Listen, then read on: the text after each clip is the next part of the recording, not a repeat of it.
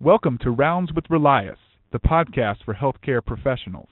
I'm your host, Jesse Safran. Our topic today is Legionella, which are naturally occurring bacteria found in water that under certain conditions can cause Legionnaires' disease, a life-threatening form of pneumonia. Some of the most susceptible individuals are hospital patients, and some of the deadliest outbreaks in recent years have occurred in healthcare facilities. To help us better understand this issue, we are joined today by Dr. Janet Stout, President of Special Pathogens Laboratory and Research Associate Professor at the University of Pittsburgh Swanson School of Engineering. Dr. Stout is a renowned expert on Legionella and Legionnaires' disease and has been working in this field for more than 30 years. Dr. Stout, it's a privilege to have you on the show. Thank you for joining us.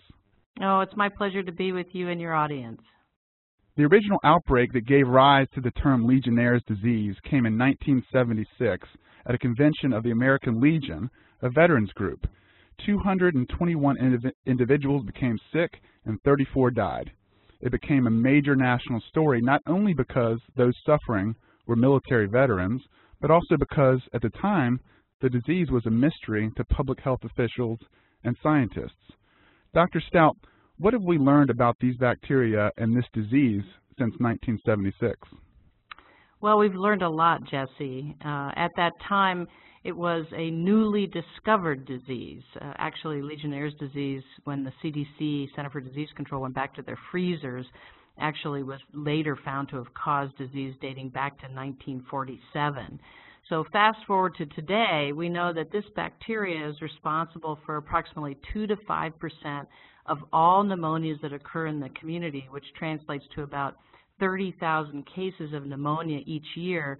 And these cases of pneumonia require hospitalization. Legionnaire's disease is a severe form of bacterial pneumonia, much more severe than most cases of other forms of pneumonia.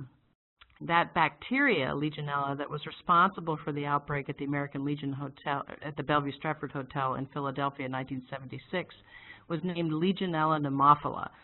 Legionella, obviously, for the American Legion, and pneumophila for lung-loving.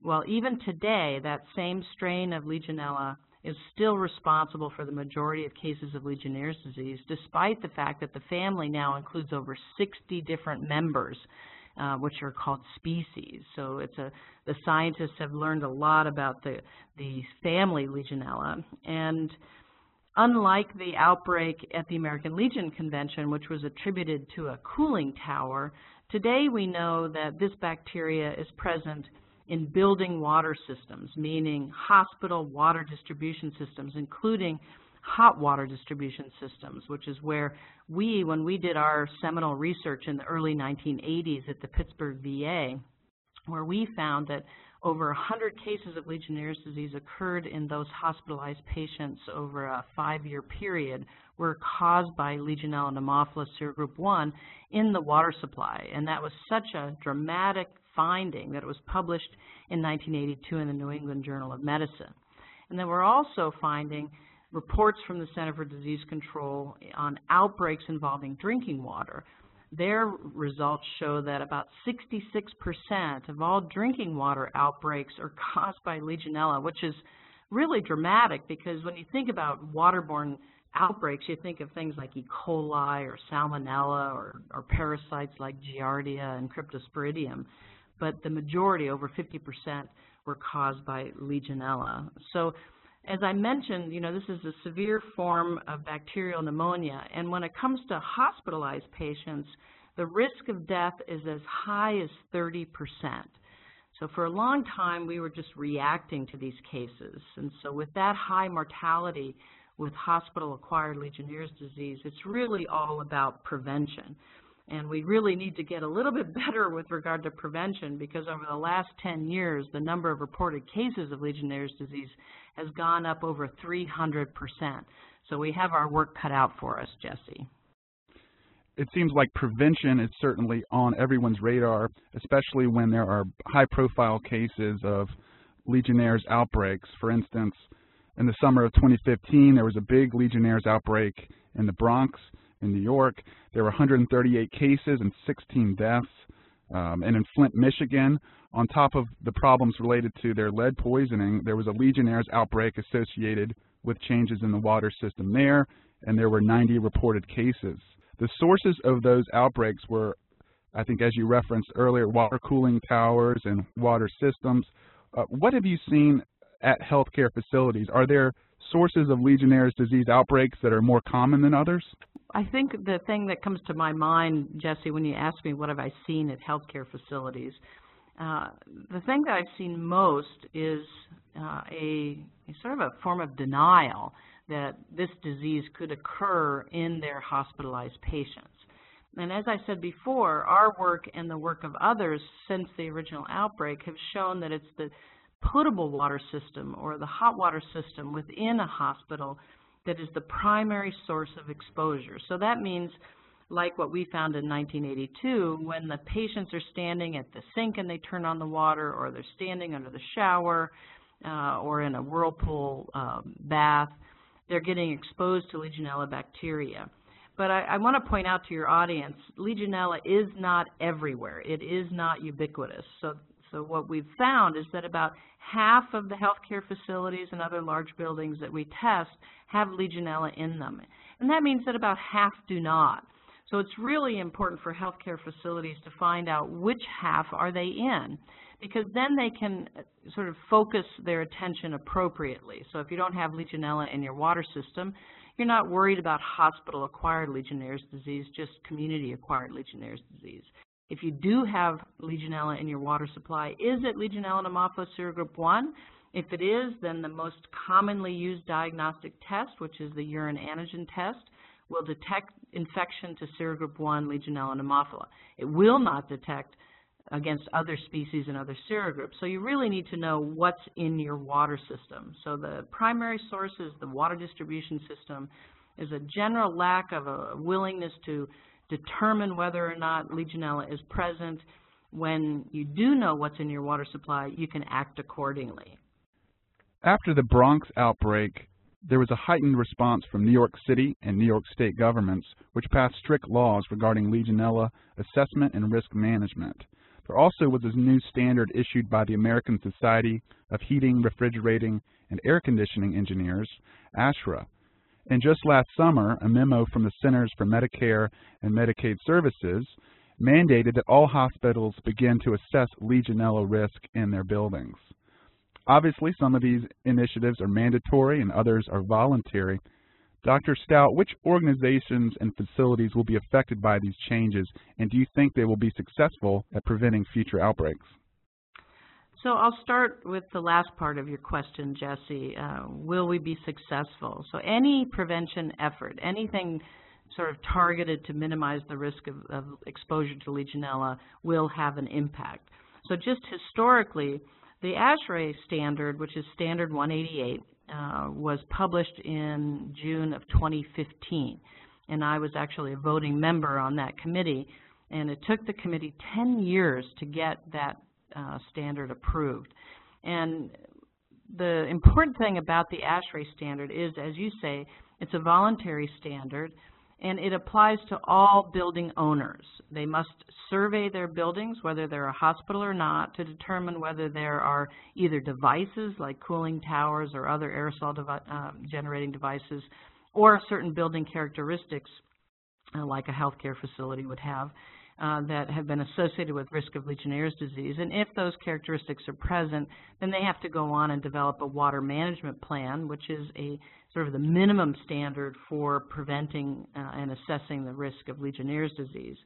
In June of 2017, the Center for Medicare and Medicaid Services came out with their own memorandum, and it affects hospitals, critical access hospitals, and long-term care and nursing homes. So that's all of healthcare, essentially. And what was so dramatic was that it was issued and they stated it was effective immediately. And then the next state, the first state ever in the United States to have a law, a public health law, requiring healthcare facilities, general hospitals and residential healthcare facilities, requiring them to implement environmental assessment and Legionella sampling and management plans. So the difference among those is with ASHRA and CMS, they have to do a water management plan, and the people implementing the program decide how to best address that risk, including when to test, whether to test, how to test, and determine that sampling plan. The state of New York mandates that sampling for Legionella be done, and so for that reason, I really think the regulation out of New York State is the best that we have to date. So just to clarify, are you saying that with the CMS standard, the standard now is that hospitals and other facilities have to have at least some program in place, but the way that they implement that is sort of up to them and the feet on the ground? Yeah, so CMS points the facility towards ASHRAE Standard 188 and the CDC toolkit to devise a water management program. And so there's still a lot of decisions that are made at the facility level on how to implement that standard.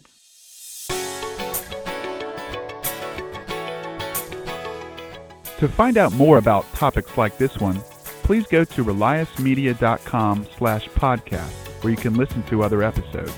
There, you also can subscribe to our informative publications, such as Hospital Infection Control and Prevention, and obtain CME or CE credits. Dr. Stout, you mentioned before that when it comes to Legionnaires' disease, there are 4 Ds, I suppose: discovery, diagnosis, denial, and detection. When it comes to the denial part of that, it is understandable that it would be difficult for a hospital or other healthcare facility to admit that they have a Legionella problem. For instance, in February of this year, a federal whistleblower complaint was filed against officials at the VA Medical Center in Loma Linda, California, alleging that they covered up a Legionella outbreak and put patients at risk.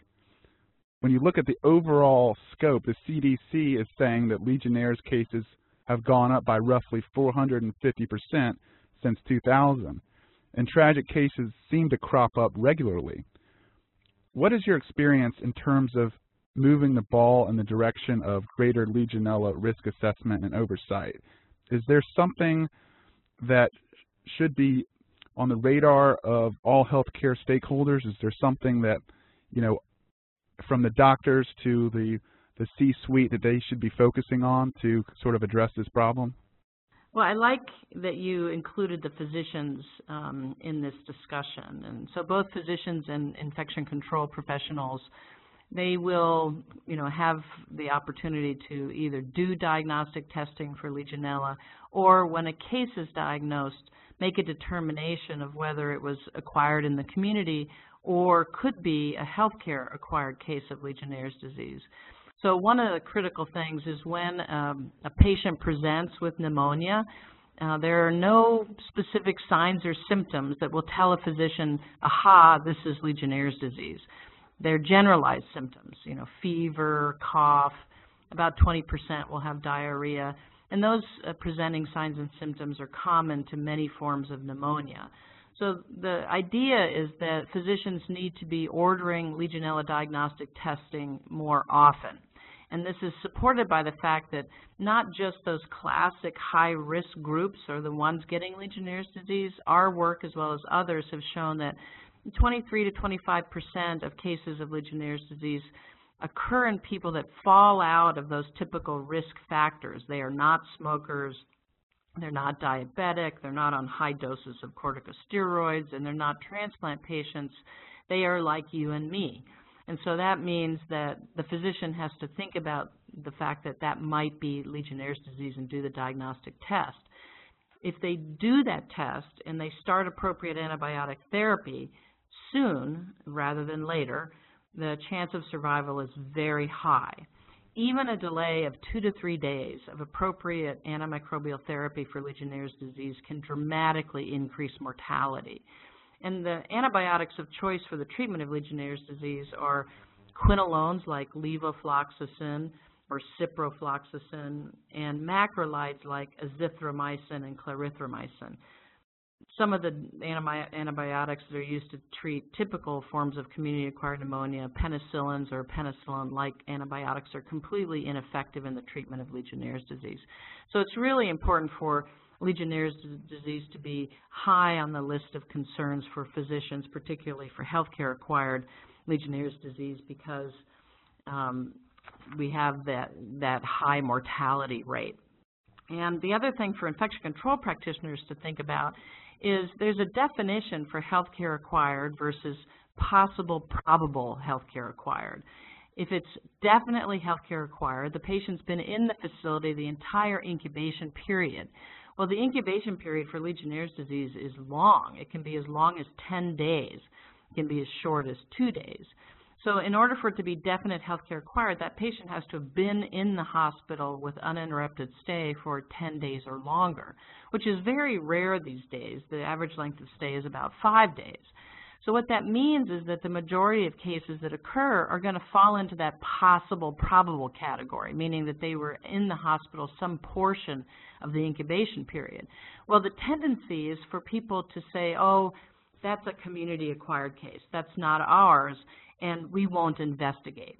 So my message to infection control practitioners is to go ahead and do an investigation, even if it's a possible probable case. And that means go sample the water system around where that patient was and look for Legionella as a possible source of exposure within your facility. And that will have a dramatic, impact on detection of Legionella. And then what that does is it helps people to kind of be nudged forward to prevention. And if Legionella is present in the water system, particularly Legionella pneumophila, and there have been known cases, then that means that active disinfection of the water system within the healthcare facility is warranted. And that means installing a system on the hot water to add additional disinfectant to help control Legionella. So we're never going to get rid of it, and the sky is not falling if you find some of it. The idea is that that's information that helps us implement control. And we really want risk managers to really sort of get involved as well, because they really understand that these things need to be done, and we really shouldn't be quibbling about whose budget that comes out of. It's really important not only for the patients, but also for the reputation of the institution. Dr. Stout, the CDC recently came out and described the scope of the Legionella outbreak problems that have cropped up in recent years. They cited the fact that 15% of hospitals, 21% of senior living facilities and workplaces, 19% of long-term care and nursing homes are the sources of these outbreaks. Is there a breakdown? Do you think that, for instance, hospitals may have a different tack than senior living facilities? And I know you mentioned using disinfectants and other ways to the prevention side of this, which is, detecting this. Can you dive into the nuts and bolts of some of the other approaches that can be taken? Yeah, so there isn't a one-size-fits-all with regard to disinfection approaches. Now, acute care facilities versus long-term care facilities. So long-term care facilities, one of the most important things I think for people to understand is that the presenting sign and symptom for the elderly is not typical of a respiratory infection. It's often confusion or delirium. So that may be the first sign that somebody in a long-term care facility has Legionnaire's disease. And so, again, rapid diagnosis and initiation of appropriate antibiotic therapy will go a long way to helping that individual recover. I think the one unique thing about long-term care facilities is that these patients will go in and out often. They will go out to an acute care facility, come back to the long-term care, go out and come back. And again, that complicates the concept of where did that individual get exposed to Legionella. And so what ASHRAE and CMS propose is really the same approach regardless of whether it's an acute care facility or a long-term care facility. Assess the risk. In our view, you cannot assess the risk of Legionella in your facility without testing your water systems for Legionella. So in a healthcare facility, it's the hot water distribution system and cooling towers. You have to know whether Legionella is present. And then you manage that risk with these water management and safety plans. And so you do the walk through the facility, you determine where the risks are, you implement controls over those risks, either with disinfection or changes in management of the systems. For example, you mentioned a cooling tower outbreak. Well, many times those systems are not properly managed in the sense that the right amount of disinfectant isn't applied frequently enough. And once that water management plan is in place, all of those processes are looked at so that optimal control can be achieved. And so the approach is the same. You're just talking about different size facilities, but water safety and management plans per ASHRAE Standard 188, or referred to in the CDC toolkit and the CMS memorandum, are the way to gain control and really, again, emphasize prevention. You do not want to wait until the case is diagnosed, because when I talk to people about this, it's a penny wise and a pound foolish kind of situation. Prevention is always cheaper than waiting until the outbreak occurs, or you get the knock on the door from the health department saying, we're here to investigate a case of Legionnaire's disease. And it's very painful in the sense that not only are you going to be doing testing for assessing your facility, but you're looking specifically where that patient was in addition to the entire facility. And then you're going to have to implement emergency disinfection.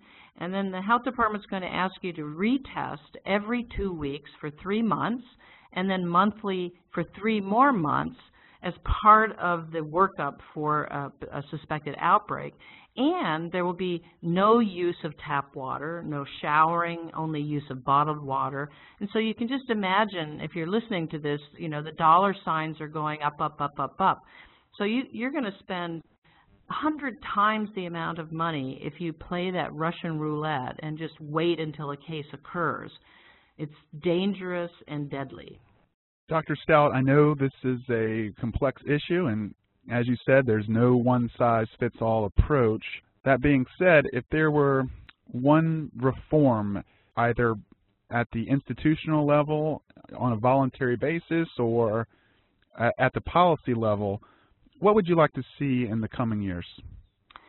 Well, I think that's a wonderful question, Jesse. And as you said earlier, I've been dealing with this issue since the 1980s. And when we first identified Legionella as a problem in our hospital here at the Pittsburgh VA in Pittsburgh, I thought that after that, all hospitals would voluntarily test their water. Once they found Legionella in their water, they would disinfect, and we would do a tremendous amount in terms of preventing healthcare-acquired Legionnaire's disease.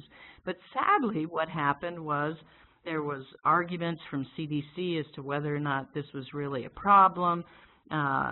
Infection control practitioners were discouraged from testing by CDC. And so the problem persisted, and as you said, the numbers of cases went up and up and up and up. And then I got involved in ASHRAE Standard 188, and as I told you before, it took 10 years to get that standard completed. And I have to say, at the end of the day, I was disappointed because it's a minimum standard. It didn't require testing of healthcare facilities for Legionella. It left a lot of decisions at the facility level. And so I don't think that by itself would be effective. And as I said before, the New York State regulation, which is based in public health law, is really, I think, what we need to do across the country. State by state, institute a similar regulation which requires all healthcare facilities to have a risk management plan and specifically tells them to test for Legionella in their facilities and cooling towers. It actually tells them a minimum number of locations to test. It tells them how to interpret that. So if I was going to point anyone to a model, it would be the New York State Department of Health Legionella regulation. Dr. Stout, you're the president of the Special Pathogens Laboratory. Can you tell us a little bit about the work that you do there? Oh, I'd love to. Hopefully your audience can tell that Legionella is my passion, and it has been since I was a graduate student at the Graduate School of Public Health, looking for a project, and found Dr. Victor Yu and others at the Pittsburgh VA when we started to investigate the outbreak that was ongoing there. What we do here at Special Pathogens Laboratory is carry on that mission of prevention. We were a government entity until 2007 and became a private entity in 2007, and we carry that mission forward. So what we do here, we say Special Pathogens Laboratory is more than a lab. We do Legionella and waterborne pathogen detection, but we also work very closely with facilities, both healthcare facilities and commercial facilities, to implement prevention strategies, both in terms of ASHRAE Standard 188, CMS, and others, in implementing and designing water management programs, but also helping them to assess the risk within their facility. So our goal is to end Legionnaire's disease. We actually have that mission. And I think we are the only ones on the planet that have declared that mission. And I know that we can achieve that goal of ending Legionnaire's disease with the help of your audience. Thank you very much. Today we've been joined by Dr. Janet Stout, President of Special Pathogens Laboratory and Research Associate Professor at the University of Pittsburgh Swanson School of Engineering. Dr. Stout, it's been a pleasure, and I hope to talk with you in the near future. Thank you so much for the opportunity. Thank you. Goodbye.